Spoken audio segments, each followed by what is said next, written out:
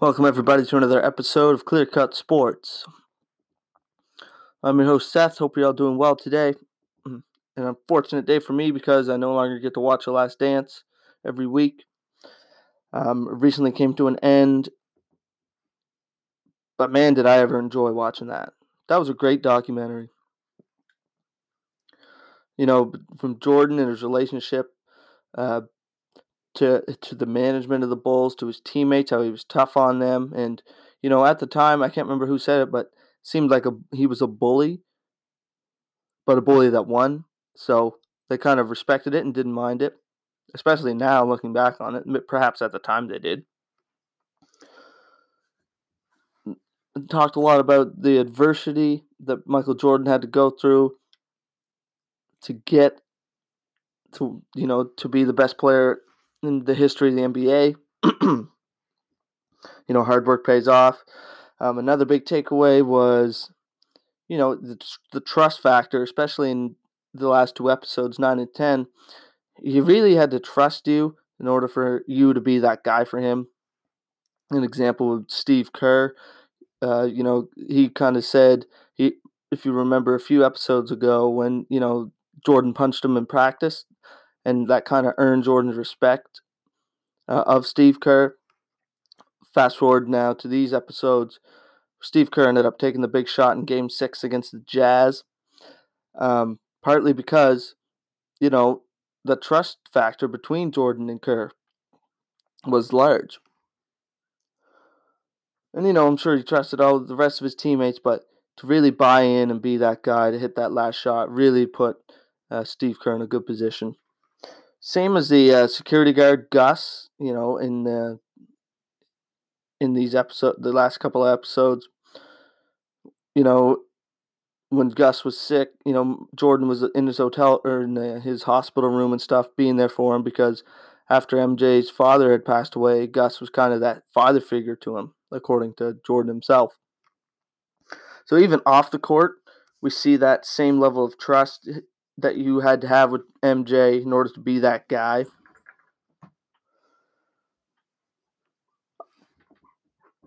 Another thing it was cool to learn was, about the food poisoning in Game 5 of against the Utah Jazz in the NBA Finals.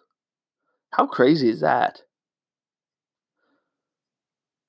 Like, to go that far, I can't just, you don't want to assume that the pizza delivery guys did it on purpose or the pizza place did it on purpose, but even the guy that was in his room said, it's kind of sketchy, 5 guys delivering a pizza.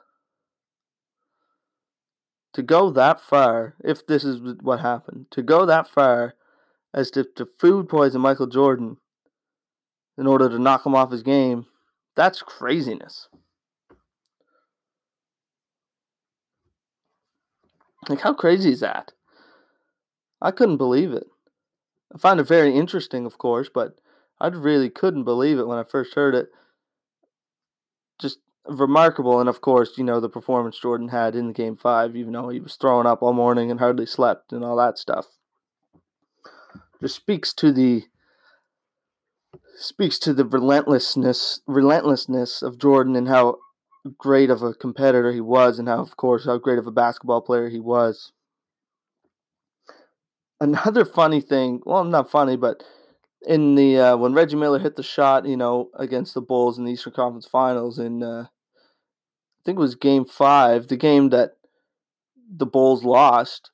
When he hit the shot, and then it showed, Larry Bird, the coach, just stone faced because he knew there was time left for Jordan to the Bulls, but basically Jordan to get a shot off. He said he was thinking, he left too much time on the clock. Just again speaking to how excellent of a basketball player Jordan was. So I found that really funny. He ended up missing the shot, of course, barely, it rimmed out, but still, just the respect that the competitors and other coaches had for Jordan and the Bulls really speaks to the level of excellency that they displayed, throughout their 6 championships in 8 years.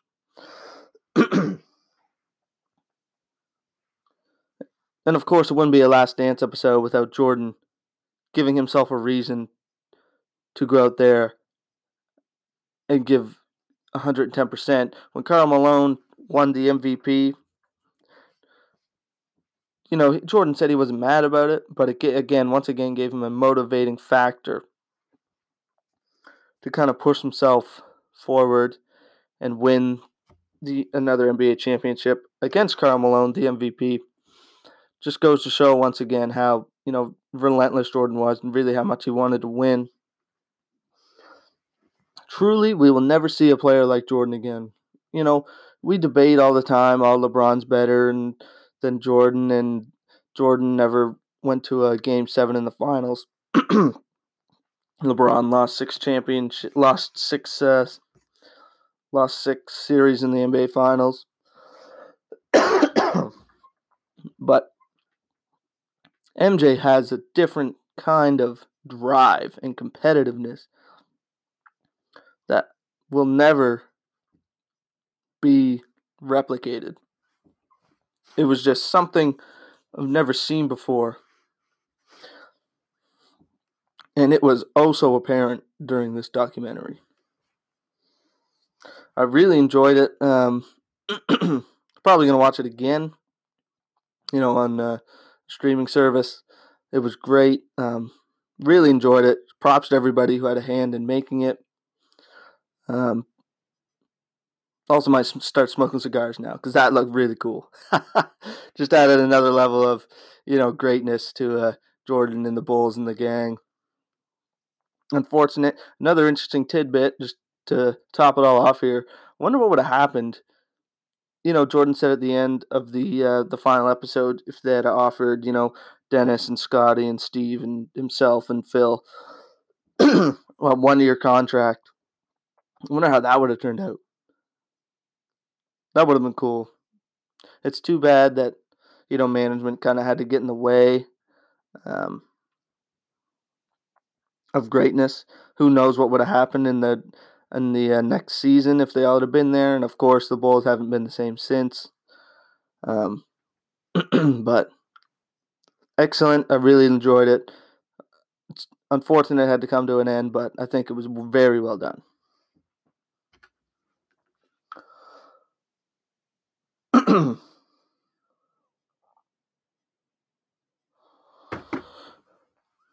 Aaron Rodgers made some headlines recently. He had a press conference, speaking about the situation in Green Bay since they drafted Jordan Love in the first round of the 2020 draft this year. And, for the most part, I thought Aaron Rodgers was very professional. That's the biggest word I would use. He was very professional during this press conference.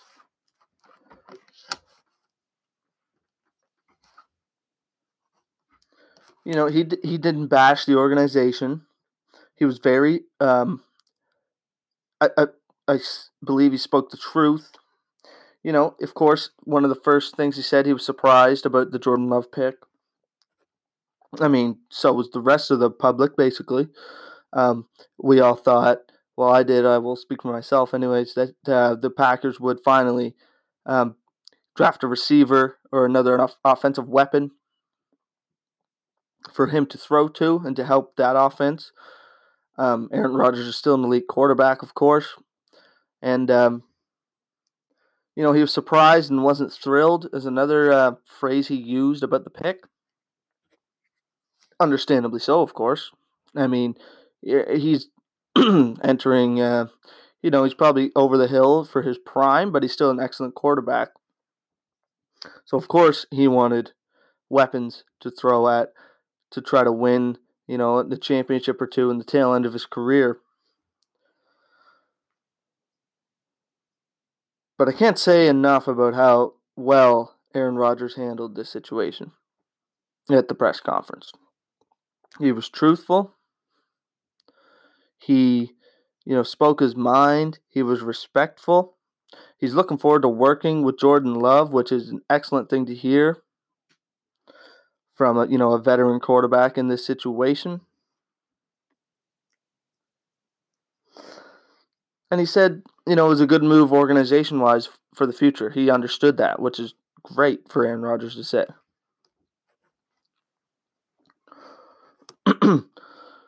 Of course, Aaron Rodgers was drafted in the same situation that Brett Favre was in, that Aaron Rodgers finds himself in now, where he was at the tail end of his career.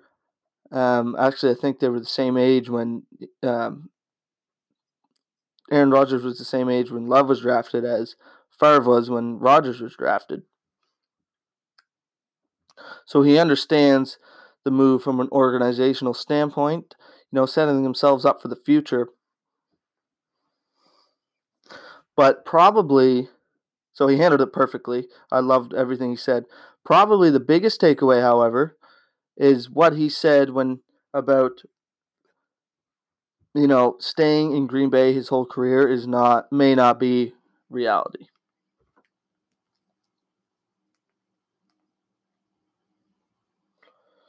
And that's going to catch all the headlines, of course.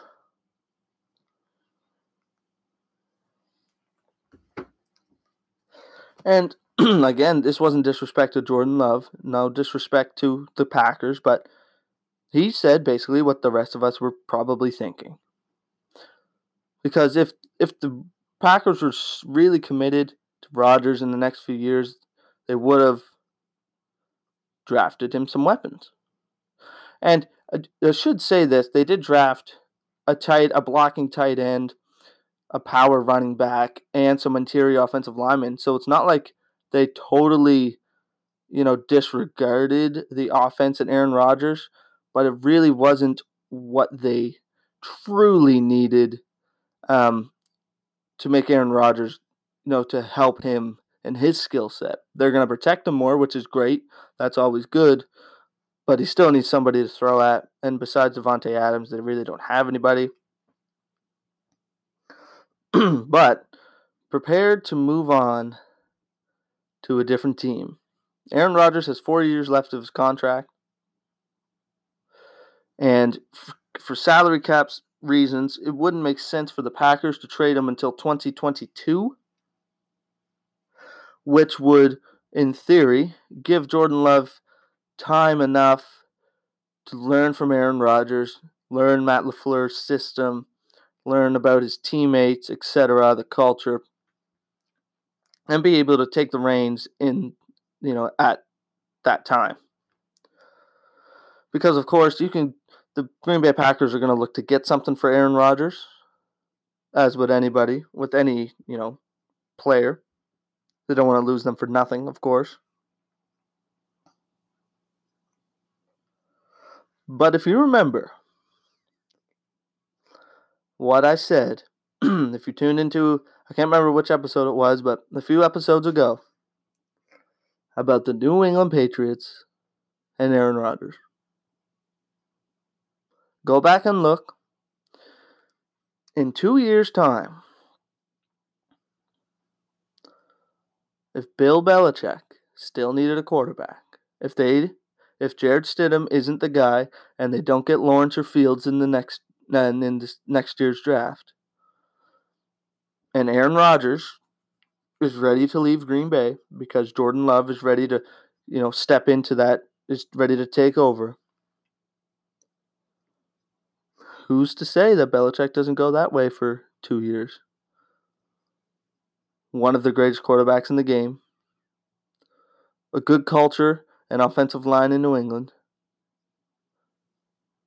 a nice young running back, Sony Michel, and James White, another great third down running back and pass-catching running back. Their weapons, of course, could use some work similar to Green Bay. But Josh McDaniels, if he's still there, and Aaron Rodgers, I bet would have a lot of fun together. So don't forget I said that. And it's apparently now that Aaron Rodgers understands it's a reality that he might not finish his career in Green Bay. Don't forget. Don't forget I said that. If it happens, you know who to give credit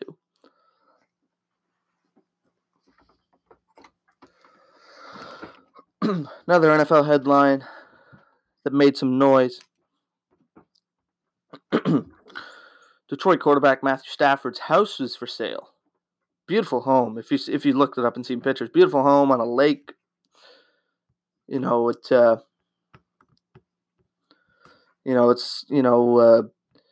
has a Detroit Pistons basketball court in it, which is very cool. 5 bedrooms, 7 bathrooms. Just, absolute lovely home. It's for sale.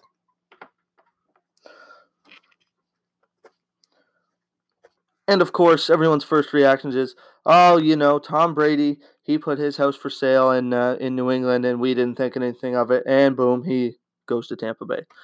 Phillip Rivers did the same thing in San Diego. We thought nothing of it. And what do you know? He's in Indianapolis. So when Matt Stafford's home goes for sale, what are we supposed to think? Pump the brakes just a tad on this, everybody. First of all, there has been trade rumors, the past couple of years about Matt Stafford. And he's played it very well. He's downplayed them all, basically. If the Detroit Lions, I'm not saying they're going to, I don't think they're going to, if the Detroit Lions traded Matt Stafford,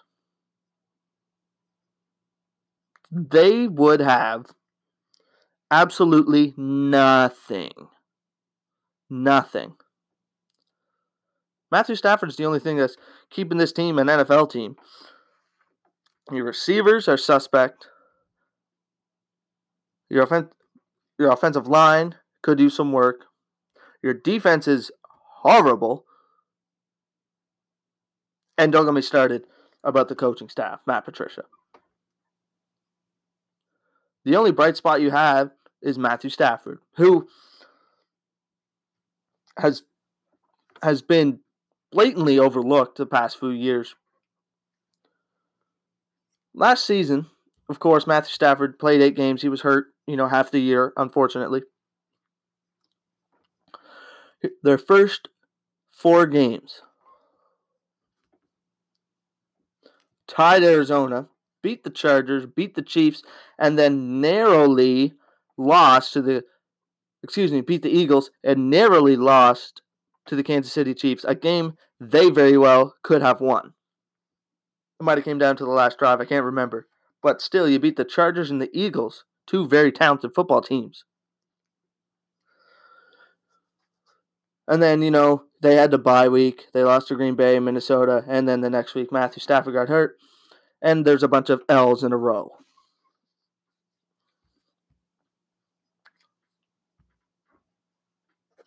At the time that Matthew Stafford got hurt, if he had continued to play at the level he was playing at, he would have been a top 5 MVP candidate.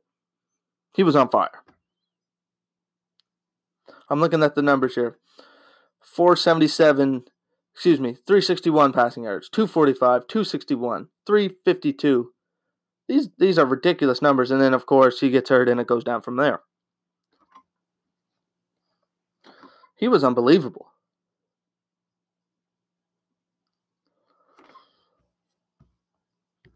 We have blatantly been disrespecting Matthew Stafford as a quarterback over these past few years because the rest of the Detroit Lions is a complete abomination.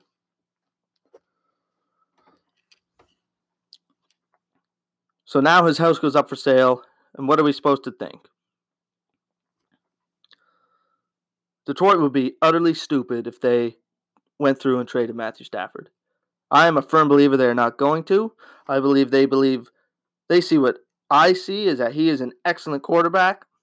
They didn't draft a quarterback this year when there was speculation they could have took 2 at 3. Instead, they went and took, the best corner in the draft, which is a great pick. I still think they're going to struggle this year because they need a lot more. And Matthew Stafford is the only thing holding this team together. Respect Matthew Stafford, people. And his wife Kelly even says it's for personal reasons, for their family, and they're looking in the Michigan market. So put this to bed. Put these trade rumors to bed. I will follow my sword if I'm wrong, but I am confident that I'm not. Matthew Stafford is an excellent quarterback. Detroit Lions should be happy to have him, and he will be there for a little while yet. Thank you, everybody, for tuning in today. Enjoy the rest of your day. Have a lovely rest of this, tough times, this isolation quarantine period. Have a lovely rest of this period. Hopefully everyone's doing well. I'll catch you all next time. Stay safe.